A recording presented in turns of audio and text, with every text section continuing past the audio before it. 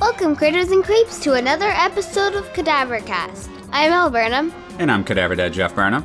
And we are coming to you from Frankenstein's Monkey Farm. And today's topic is Jaws. Who made it? What year did it come out? I don't know. Aw, come on. Steven Spielberg and 1975. This is a big deal for you, huh? Yeah. We talked about a lot of Jaws clones on this show. Like Santa Jaws. Santa Jaws, Grizzly, but never the original. Mm-hmm. How did it feel getting to watch Jaws? Great. Felt great. Make you feel like a big kid? Yeah. All right. Well, let's talk about it, man. Where do you want to start? Let's just start off at the beginning and meet our characters. Who are our characters? I don't actually remember any of their names. Okay, so you start explaining who they are. I'll say their names. How about that? Okay. So our main character... Chief Brody. Mm-hmm. Is apparently afraid of the water? Yeah. I mean, that's a bit of a problem in a movie where you have to... fight a shark and everybody's swimming? Yeah. And I forgot how they first meet the shark. How they first meet the shark?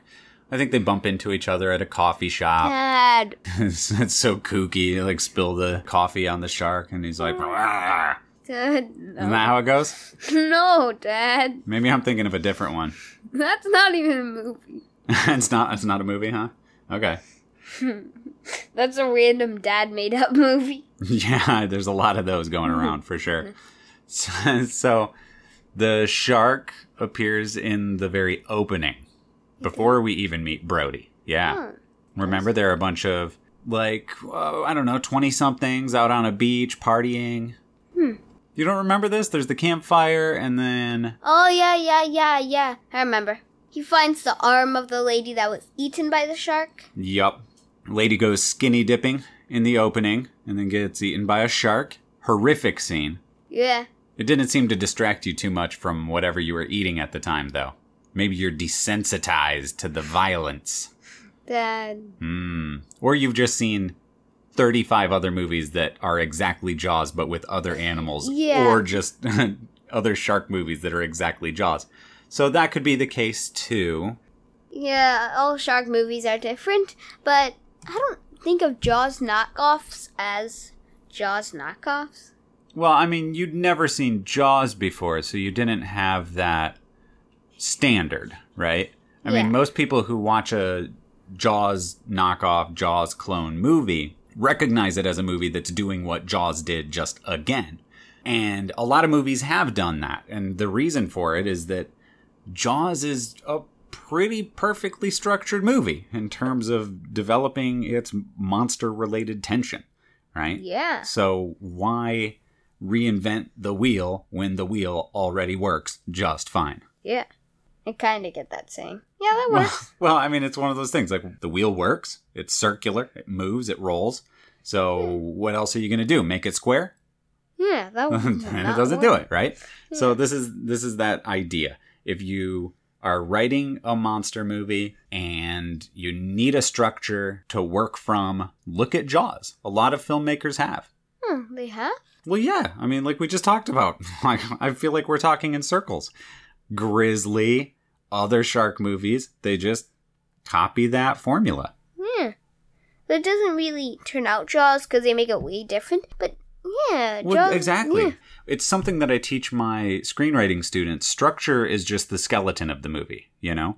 Where, like, if you have a human being skeleton, you can put muscles on it and, you know, skin on it, different hair, whatever, and you're going to get a different person than if you put different hair and skin and eyes or whatever, right? Movies are the same thing. If you put different story on that skeleton, it's still going to be its own movie, even if it's structured the same.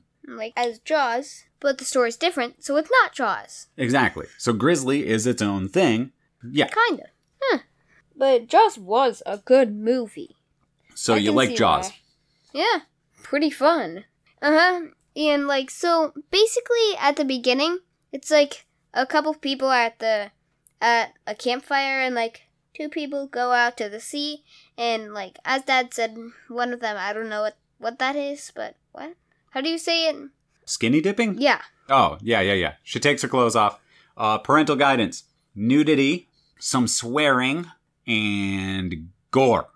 There's quite a bit of gore. You know, there you go. It's also rated PG.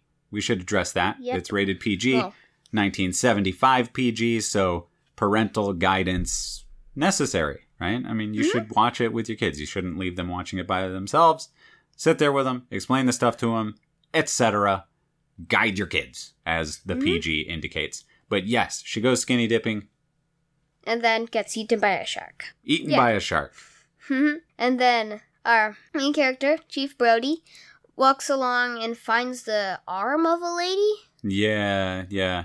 Or like the torso. It's like, it's hidden, basically. We don't really see exactly what he sees, but we do see an arm of it that was covered by crabs. Yeah, something like that. Yeah, basically. Like in, oh my gosh, what is it? The Monster of Piedras Blancas? When there's the crab wandering around the severed head. You remember that? No. And the guy shoots it with a shotgun? I do not remember that. All right.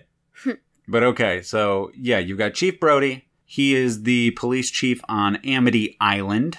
Yeah, well, where everybody goes swimming, and everybody thinks not going to the beach for 1 day is like not going to the beach for 3 weeks. But I don't understand. Well, okay, when they say that, what they're talking about is the fact that if they close the beaches, they're losing a large percentage of the money that the island would bring in. The island is basically a beach island, right?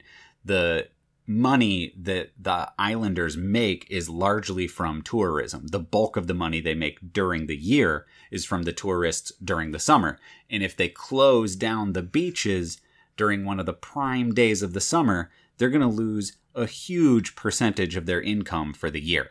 So that's what they mean by that. And so a lot of what's going on in this movie is motivated by money. Oh.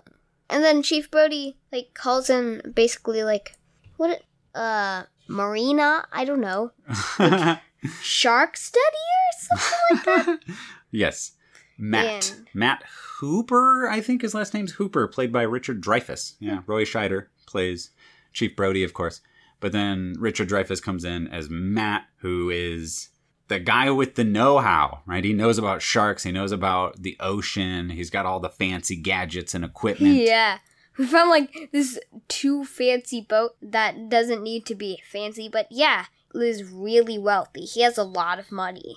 Yeah. He comes from, like, a wealthy family, we learn. And so he's got all this money for all this equipment.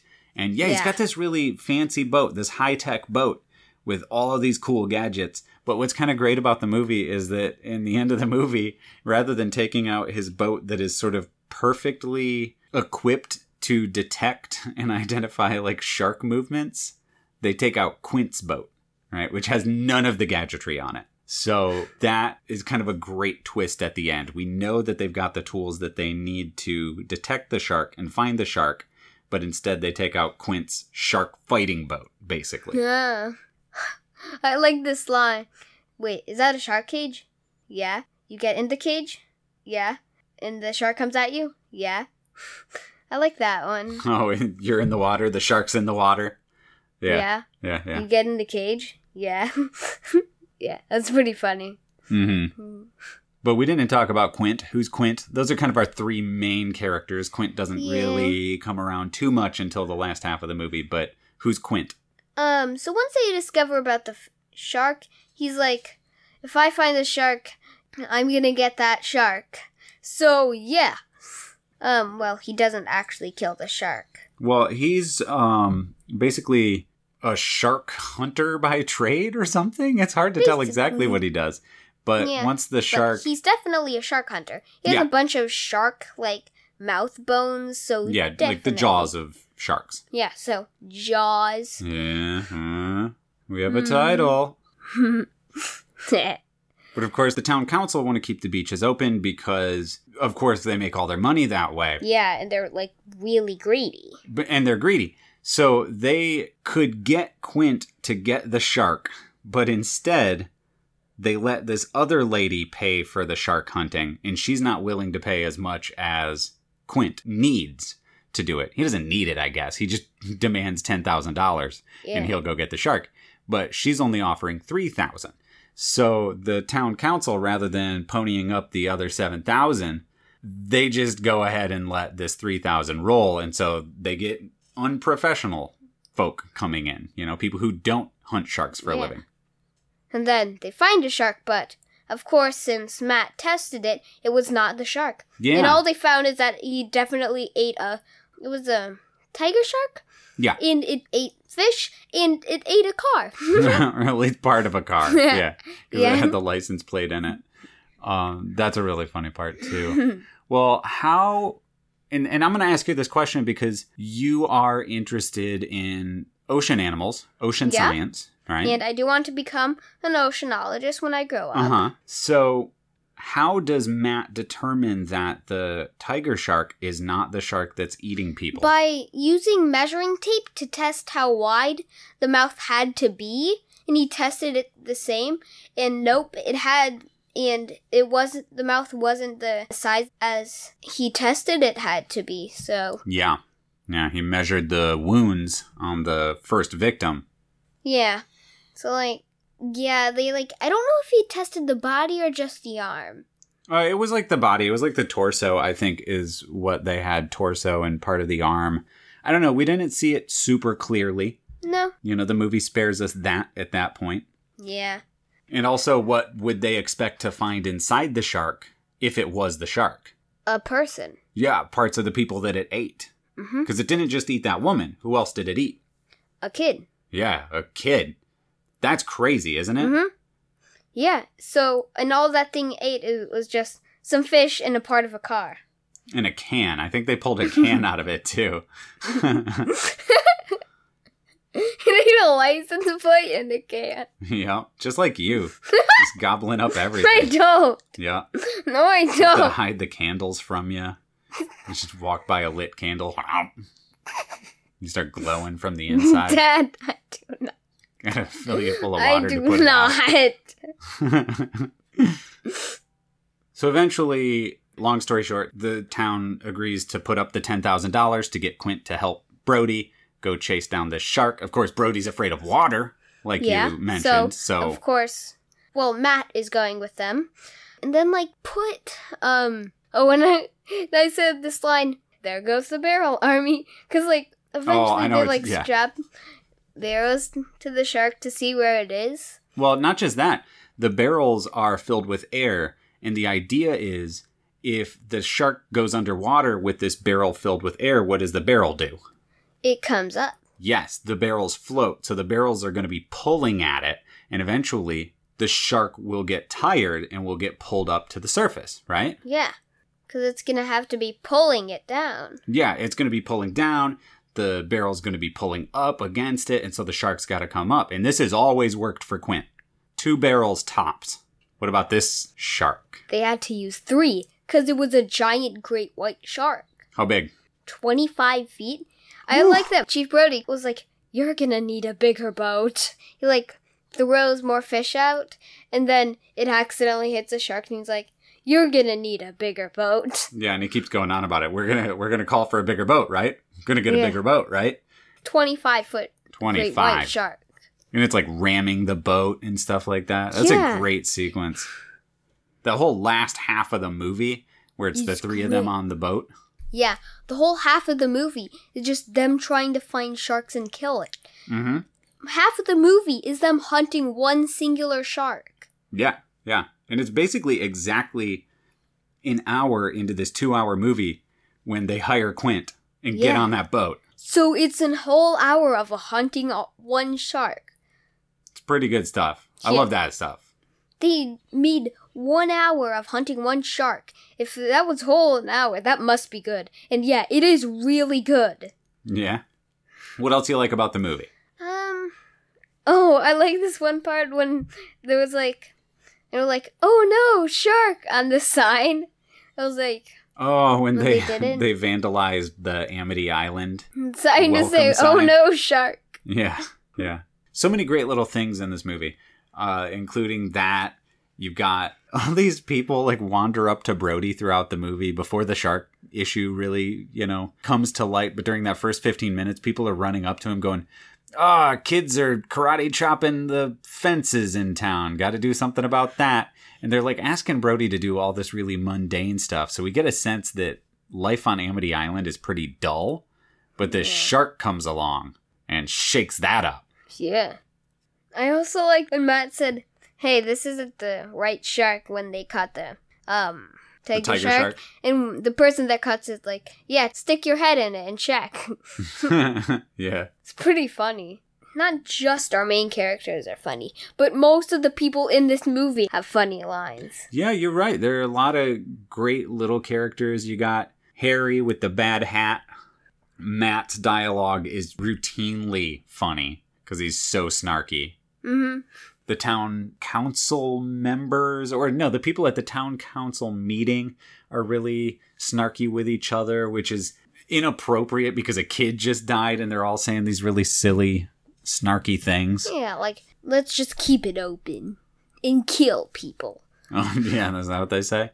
Oh, man. Well, they don't say kill people, but they're don't. Basically making people You're right. People die.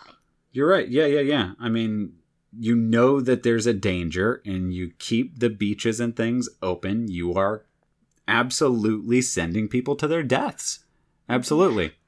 Not unlike some stuff we see going on in the world right now, sadly. No. So, Jaws hits home right now. So what else do you want to talk about before we get into our segments? The end of the movie. That's really good. All right. Absolutely. Let's talk about the ending.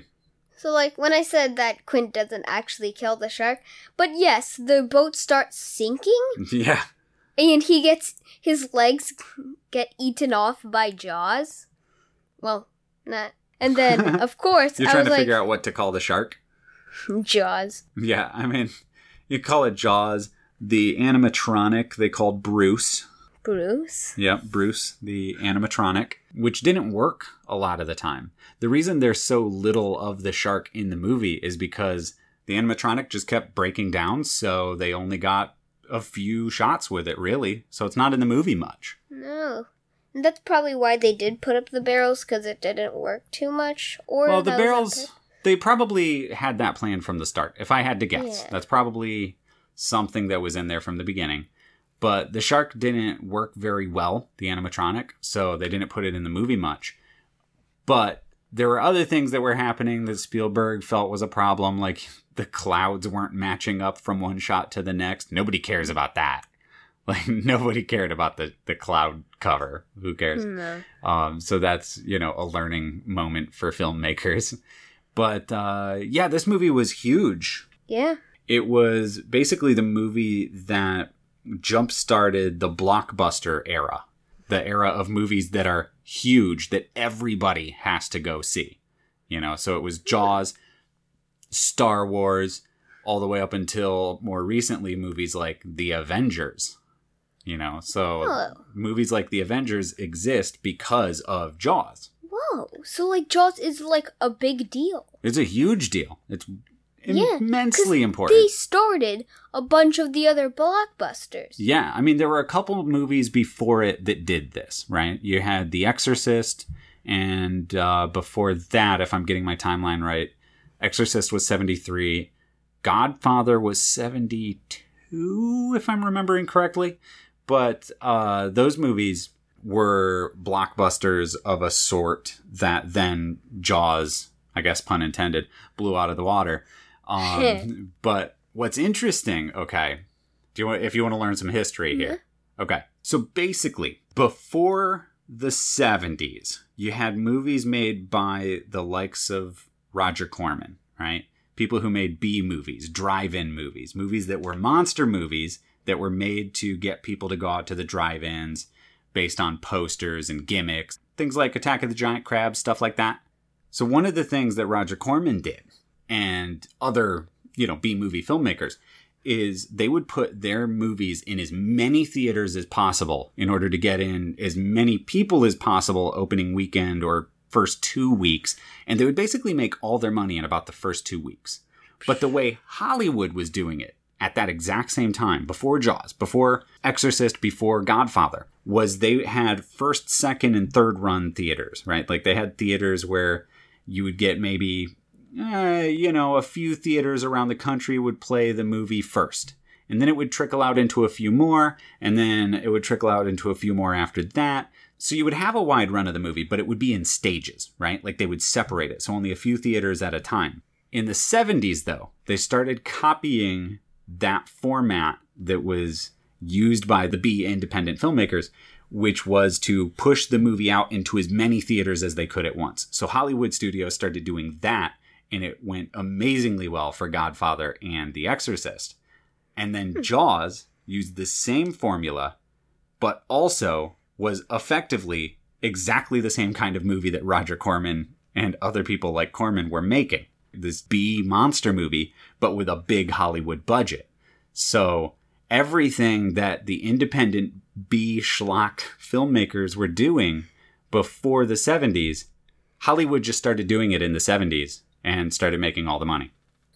And then Jaws started blockbusters. Basically, it's the big one. One of the big ones. Obviously, Godfather, Exorcist, Star Wars. without that block of films, yeah, Jaws, without those, we wouldn't have blockbusters. Yeah. So those are the four big movies. Yeah, people point to Jaws though as the one, big one. It wasn't the first one to do that, but it was the one that took that business model of pushing it out into all the theaters, and also the type of movie that Corman made, and put it in that business model, but on a Hollywood big budget scale. Yeah, so then those three together made it like the big deal. Yeah.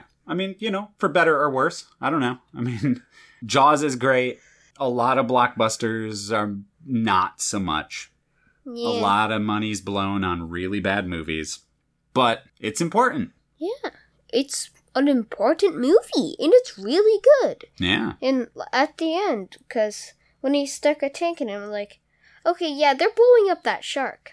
Yeah. And then they blew up that shark. Pretty good. Well, and of course, Brody, who's afraid of open water, what does he end up having to do at the very end? Explode a shark. While?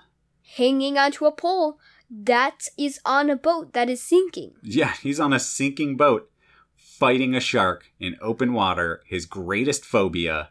And he has to literally explode a shark. It's pretty good. Yeah. Yeah, that's good stuff. Yeah, it's really good. Anything else you want to say about it before we get into the segments? Or do you have any questions for me about it? I don't know. I do want to say about that. They were pretty smart how to get home using the barrels. Oh, at the very, very end? Yeah, when they got back. Because the barrels were holding up. Sure. That was pretty smart. That's smart. Yeah, a flotation device. Absolutely. Mm-hmm. So, Beastly Best. What's the coolest monster moment in Jaws? When Jaws gets exploded. That's a good one. Yeah, that's a cool one. Absolutely. I will also say from around that point in the movie, but I think Quint getting eaten is pretty amazing.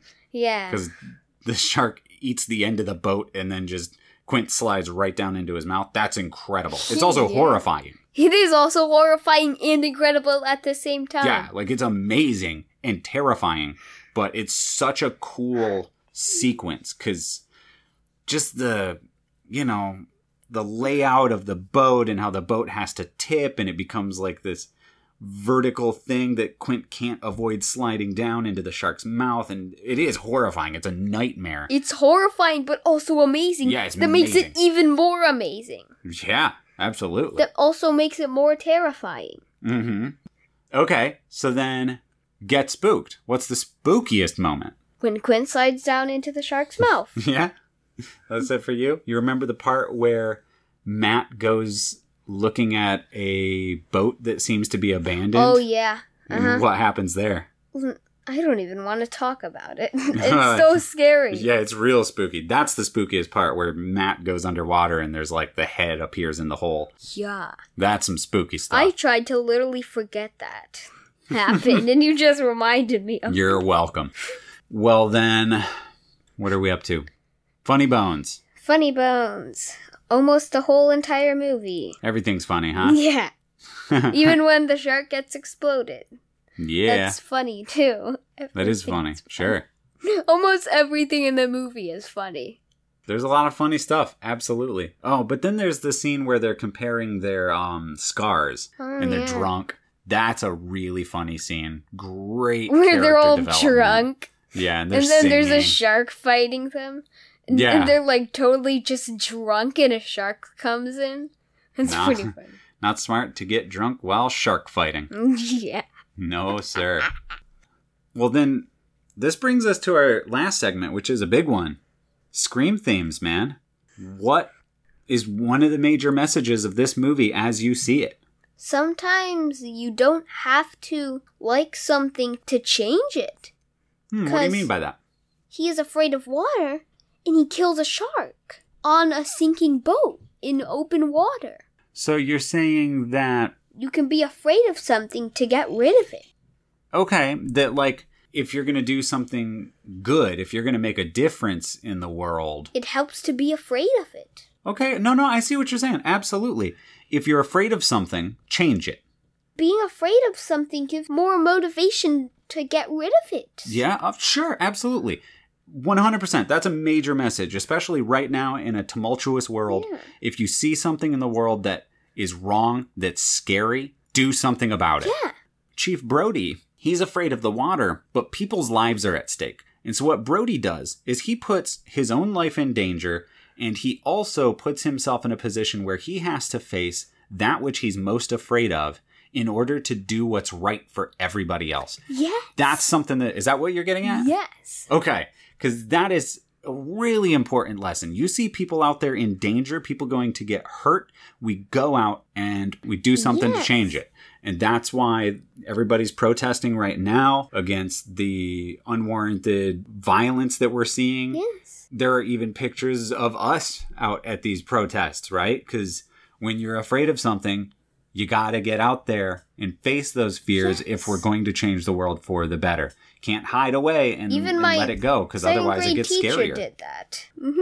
Great Scream theme this time around, my man. Well, with that, big news. We've got 2 more patrons over at patreon.com/wordsalad. We've got Andrew and Alex joining us over there. Thank you. And thank you for your support at patreon.com/wordsalad, getting access to exclusive content. We just posted last week one of the most wild experimental things that we've ever posted, which is a silent film, a silent horror film with a score composed by me and performed by me. It's a big deal, huh? Yeah. So if you want access to our exclusive content, including stuff like that and other big projects we have planned for the rest of the summer, head over to patreon.com/wordsalad, support the show, get yourself some exclusive stuff, listen to almost 100 exclusive podcast episodes that are posted there. There's a lot of different things, not just these things about this, but a lot of different things. That was a confusing thing you said, but you're right. There are a lot of different things, indeed. So patreon.com/wordsalad. Al, where else can listeners find us online? Facebook at Cadavercast Critters and Creeps Club. Join the club. Twitter. Cadaver_cast. Mm-hmm. And then, oh god. Instagram. Cadavercast. Yep. One word. Just the name of our show. And then they can email us at cadavercast@gmail.com. There you have it. That's how you reach out to us. Mm-hmm. What else do you have to say, Al? You've been listening to another episode of Cadavercast. I'm El Burnham. And I'm Cadaver Dad Jeff Burnham. We love ya. Thanks, everyone. We mean it. We do.